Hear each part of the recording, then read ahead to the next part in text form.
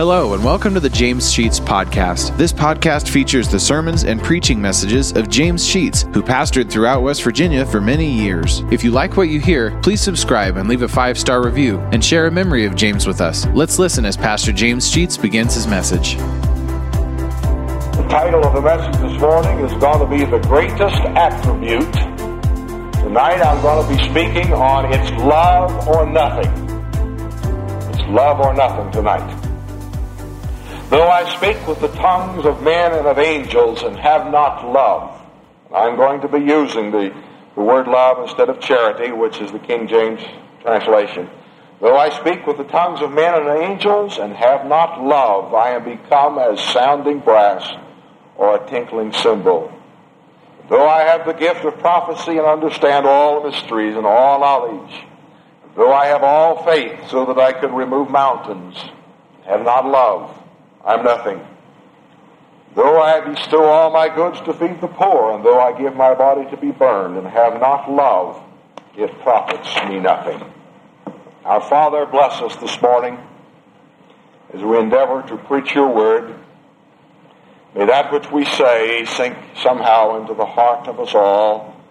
We would recognize that love is the most important thing for us in our lives as Christian people. In Jesus' name we pray. Amen. We usually take the 13th chapter of 1 Corinthians in isolation and don't realize that it simply is a climax to something that Paul has been talking about over in the 12th chapter. Those of you who went through the book of 1 Corinthians in our Bible study on Wednesday night some months ago may recall that the 12th chapter of 1 Corinthians deals with the gifts that God has given to his people. The gift of prayer, the gift of preaching, the gift of healing, and so on. And the problem was that the Christian people in the church at Corinth had many of these gifts, but they lacked something. They had tremendous ability to pray, or whatever their gift might have been, but there was something in their life that was lacking. They each felt that they had the most important ability that God ever passed out. And the people who would stand up and testify believed that they were the greatest proclaimers of God's word that there ever was in the world. Those who prayed believed that they had the most eloquent prayer of all the world. And those who got up to read or to preach or to teach felt that there was nobody better. God had given them a corner on the market in this particular ability. And then Paul comes along and cuts them down to size. He says in the 31st verse of that 12th chapter that it is desirable that you seek these gifts. You ought to desire to be the greatest. And I reaffirm that. We ought to endeavor to be superior in our service to the Lord. Bar nothing. But if we would be capable of obtaining a position of superiority in our testimony, in our praying, in our preaching, in our teaching, or whatever it might be, and we work at this with all our heart, but we do not have as a basis for doing it that little thing called love, Paul says we become less than nothing.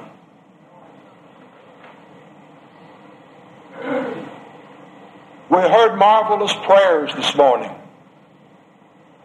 I felt like the service was almost dull until, Annalee, you led us in prayer. I tell you, that prayer changed this service around. And it continued upward from that point. The choir did a much better job after the prayer than before. But if she or any of us, and I am not pinpointing you, Annalee, I'm simply taking the opportunity to use, if that eloquent prayer that we know came from the depths of the heart. But if it were done without the benefit of the love of God in our heart, to say what we say, to sing what we sing, to preach what we preach, we have become nothing but some noise. And that's what Paul is talking about. If I would ask you the definition of God, you might come up with many things, but it has been reduced in the Scripture to 3 words, or as a definition.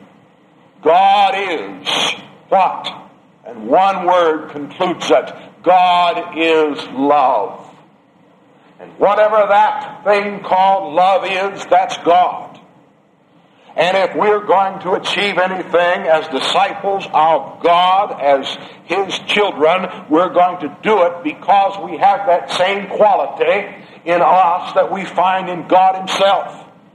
And listen, if you are a Christian and don't have the quality of love in your life, you don't have God in your life that will be demonstrated in that which you do. We've got to have the quality in us that He placed there because of Him.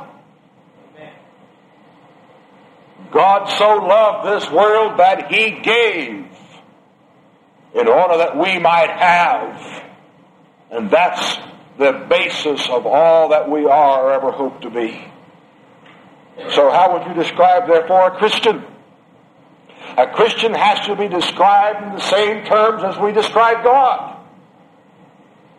If God is love, then we are love. And if we are not love, we are nothing.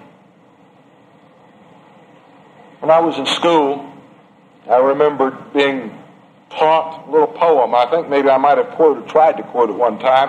I've lost it and I can't remember quite all the words, but it was Abou Ben Adhem. May his tribe increase, awoke one night from a deep dream of peace and saw with the moonlight in his room an angel writing in the book of gold. Exceeding peace made Ben Adhem bold. And he said to the angel, what writest thou? The angel said, the names of those who love the Lord. And is mine one? Said Abou. Nay, not so, replied the angel. Abou's voice grew low. He said, I pray thee then, write mine as one who loves his fellow men. The angel wrote and vanished. The next night he appeared again and revealed the names of those who love the Lord. And behold, Ben Adhem's name led all the rest. You see, that which God put in us must in turn be taken from us and put in others. Amen. Amen. And without that, we are not godly. Let me read you a few verses of Scripture that talks about love and God. So I'm going back to 1 John 4, 4th chapter, first of all. Verses 7 and 8. You probably won't be able to follow all these to find them quickly, but listen to them. Beloved, let us love one another. For love is of God, and everyone that loveth is born of God, and knoweth God. He that loveth not knoweth not God, for God is love. Did you hear those words? He that does not love does not know God. For to know God is to love. All right, over to the 20th and 21st verses. If a man say, I love God, and hate his brother, he is a liar. Whoa, I didn't say that. The Scriptures say that. I wouldn't be bold enough to write that. John was bold enough to write it, and God gave those words His blessing to call them divine Scripture. If a man say, I love God, and hateth his brother, he is a liar. He does not love God. Did you see that? For he that loveth not his brother whom he hath seen, how can he love God whom he hath not seen? And this commandment have we from him, that he who loveth God loveth his brother also. All right, let's go to another. In Colossians chapter 3, verse 14. Above all these things, put on love, which is the bond of perfectness. Go to Galatians 5:14, where we find these words. For all the law is fulfilled in one word, even in this, that thou love thy neighbor as thyself. The law is fulfilled in one word. Love. To what degree? And he completes it. As yourself. No man hates himself. No person that I know of has ever hated himself. And the Lord says that we are to love our neighbors even as ourselves. But the Corinthians did not demonstrate this in their life. They were selfish. They were self-willed. They were self-motivated. They had self-interests. They regarded themselves but had no regard for people around them. There are 3 words in Greek that mean love. We went over those in Bible study. Let me go over them again. 3 words in Greek that mean love. One of them is eros, E-R-O-S. This means appetite love. The type of love that desires to obtain, to satisfy oneself. I love ice cream. I have an appetite for it.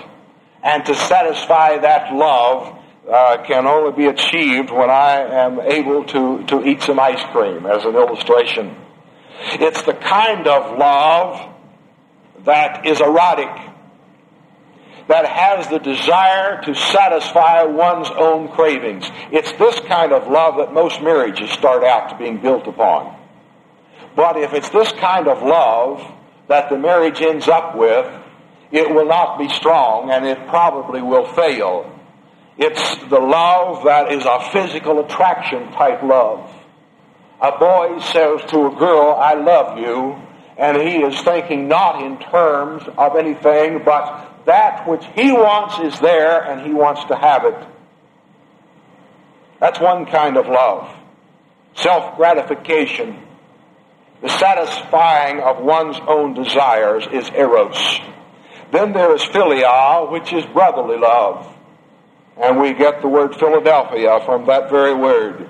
But there's another word, and it's called agape, A-G-A-P-E. It's in the King James that it is translated charity. It's the very word that Paul uses here to Corinthians. He used the word agape, and we translate it more properly today, love. It's the kind of love that goes from one person to another that was first demonstrated as coming from God to man. And this is the kind of love that we need to be talking about in the church. When I say to you, as I've said to many of you, and many of you have said to me, I love you, we're not talking about eros, which is a self-satisfying love. We're not talking maybe about even a friendship love, although that certainly could be. We're talking about a love that is higher and superior to anything else. The kind of love that God has for me, I have for you. That's what we're saying. And we can say it conveniently and appropriately, and we're not being sensual in our statements to each other when we say to each other, I love you. Because we're talking about the quality of love that was demonstrated in our lives from God above. But we have already read that if man does not love man, man does not love God. When we became a Christian, there was something that took place in our life. The love of God took up residence, and it changed our viewpoint. It changed our outlook. It changed our objectivity. We now must look at each other through different eyes. I may not love what you do, brethren, but I must, by the command of God, love you.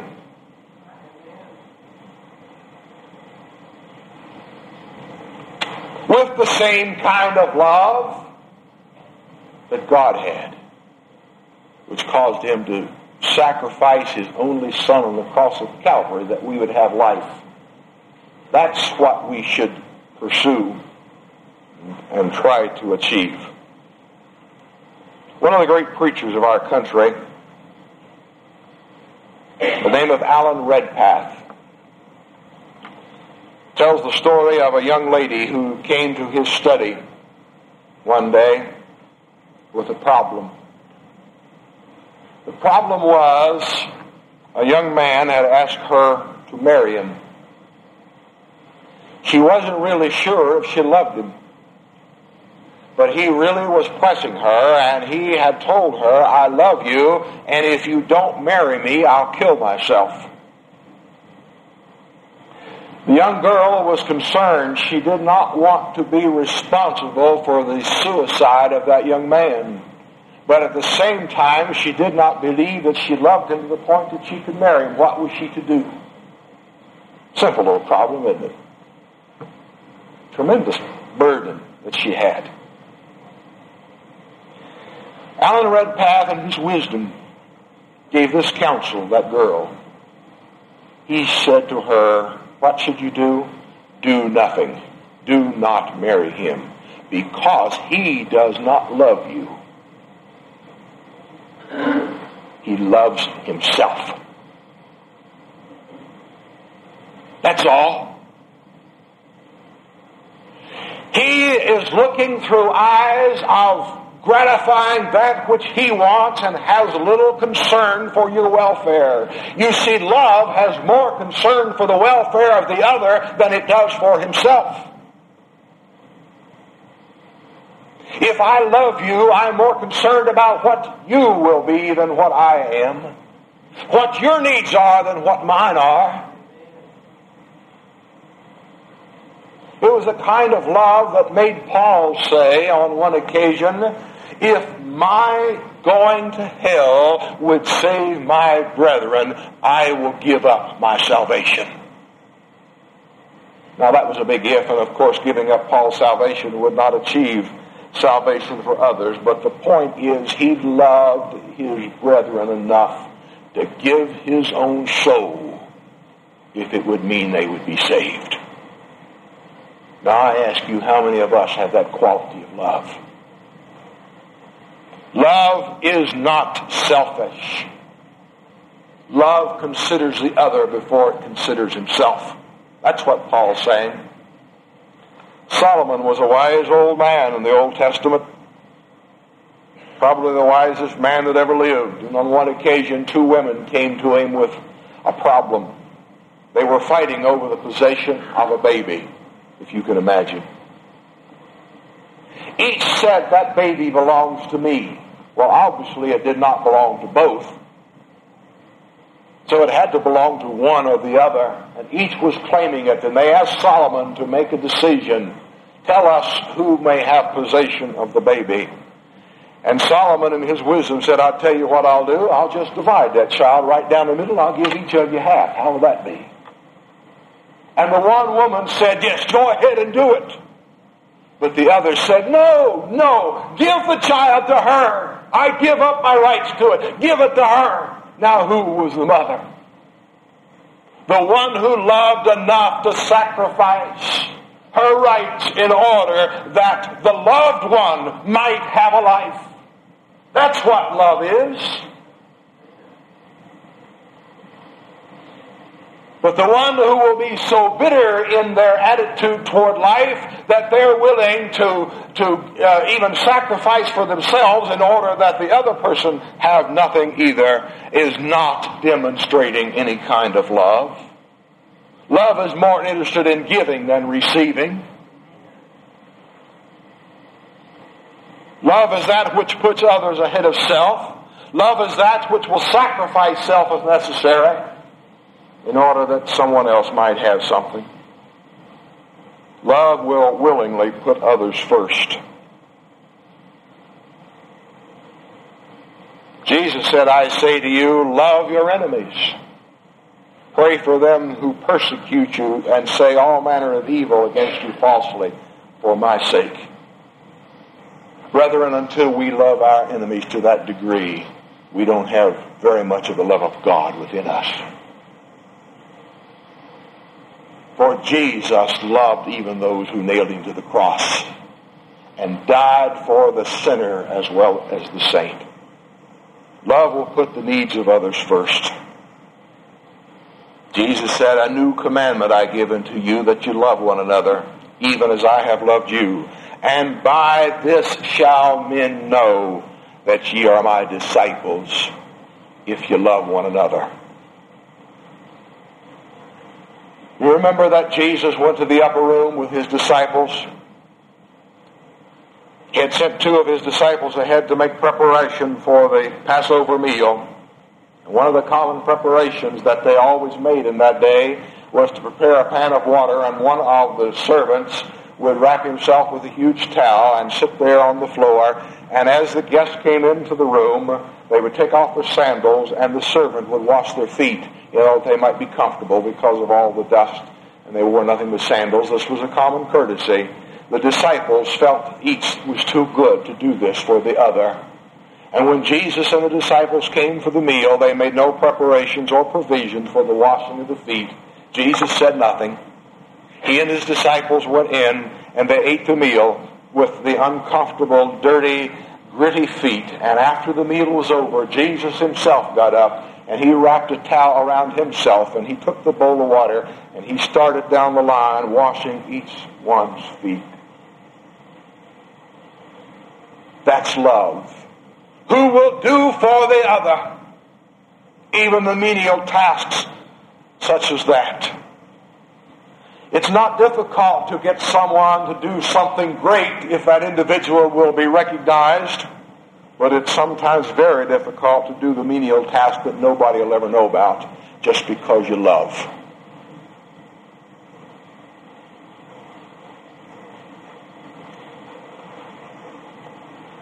Let me read Romans chapter 13,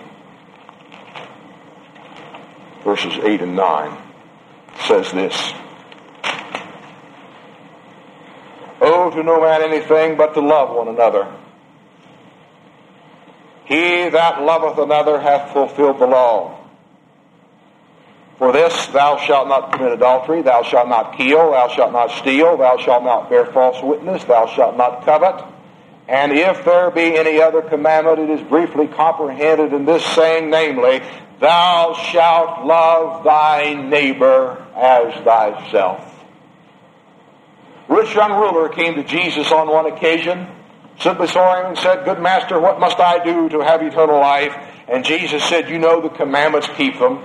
And the commandments the young man thought in his mind was, I will not commit adultery, I won't kill, I won't steal, I won't bear false witness, I won't covet. But listen, there was one commandment that he had not complied with, and that commandment was to love his neighbor as himself.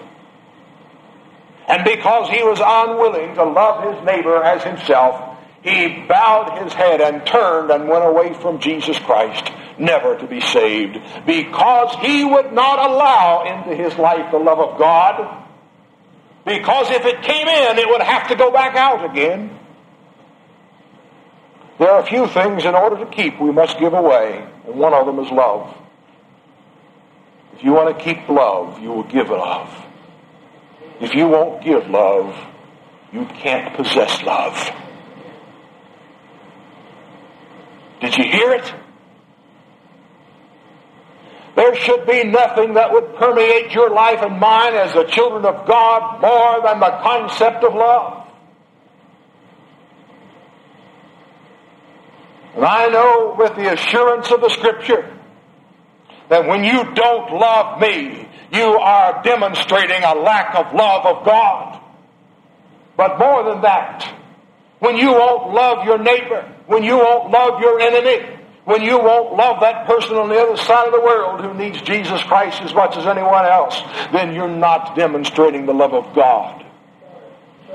For what comes in must go out or it won't stay.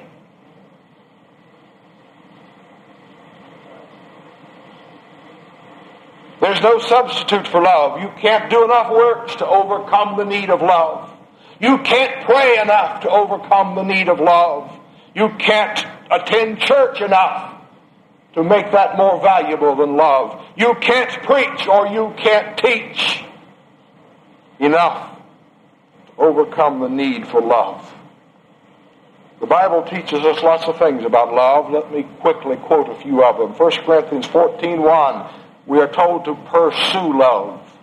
Colossians 3:14, to put on love. 1 Thessalonians 3:2, to increase in love. 2 Corinthians 8:8, to be sincere in love.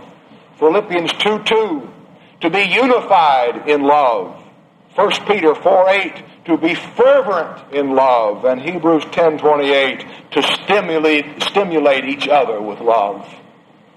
Those are a few illustrations. After the resurrection, Jesus sat along the seashore around a fire and was eating fish with his disciples. And he turned to Peter, who had denied him 3 times just recently, and said to Peter, "Peter, do you love me?" Peter said, "Yes, Lord, I love you." Jesus said again, "Peter, do you love me?" Peter was just a bit agitated because he was asked the question the second time. The first surely ought to have been enough. He affirmed his love. But Peter answered, "Yea, Lord, you know I love you." Jesus said the third time, "Peter, do you love me?" And Peter said, "Lord, thou knowest that I love you." And then Jesus said, "If that's the case, then feed my sheep. I have a job for you to do." There are 2 things that Jesus does with you and me. Number 1, he calls us to salvation. And secondly, he calls us to service.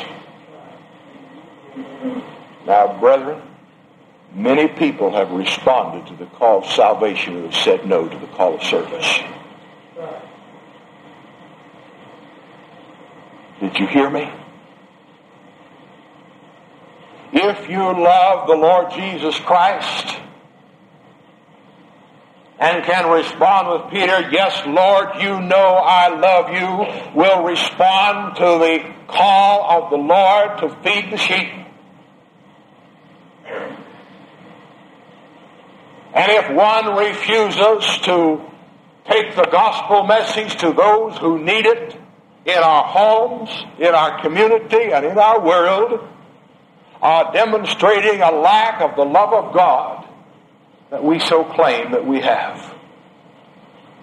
Nothing that we do should be done except it be wrapped in and permeated with love. Anything done outside the bonds of love is done outside the will of God. I hope that we as a church, as we face this new year, can grow in this concept of loving ourselves, loving our neighbors, and loving our enemies with the same quality of love that came from God to us. We're willing to do it. I preached this fairly harshly this morning, but I intended to. Because I think it's time that we wake up to the reality that we cannot claim any more of God and the salvation of Jesus Christ than we demonstrate going into the lives of people with whom we associate. How great is your God? I ask you, how great is your love of your fellow man? And you have demonstrated how great your God is for you.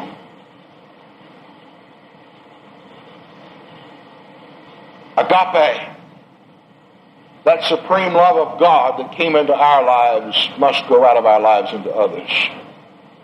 I hope today, before we leave, that many of you will say to each other, "I love you." And when you say it, you're using the word agape.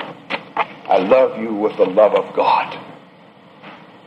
The same love that God gave me, I now am willing to give you out of my life. Will you do it? Come back tonight and we're going to go back on those 3 verses, but do it in a little different manner. We're going to see what Paul really said about love in your life and mine. If there's a person in this congregation this morning that has not felt the love of God come into his life because you're not a Christian, we encourage and invite you to receive the Lord Jesus. Let His love just flow over you and fill you full this morning. Just give way and say, Lord, I give up. I want your love. I want you to save me. Shall we pray? Thank you for listening to today's message. If you like what you hear, hit the subscribe button. You'll receive automatic notifications and downloads when a new message is added to the podcast. Also, please leave a 5-star review and take the opportunity to share stories, memories, and appreciation for James Sheets and how God used him to impact your life. If you'd like to know why and how this podcast got started, check out our first episode. Lastly, if you want to donate to help offset the cost of operating this podcast, you'll find a link to our PayPal account in the podcast description and email us at james.sheets.podcast@gmail.com. Thank you for listening, and remember to trust in God for today and for all of your tomorrows.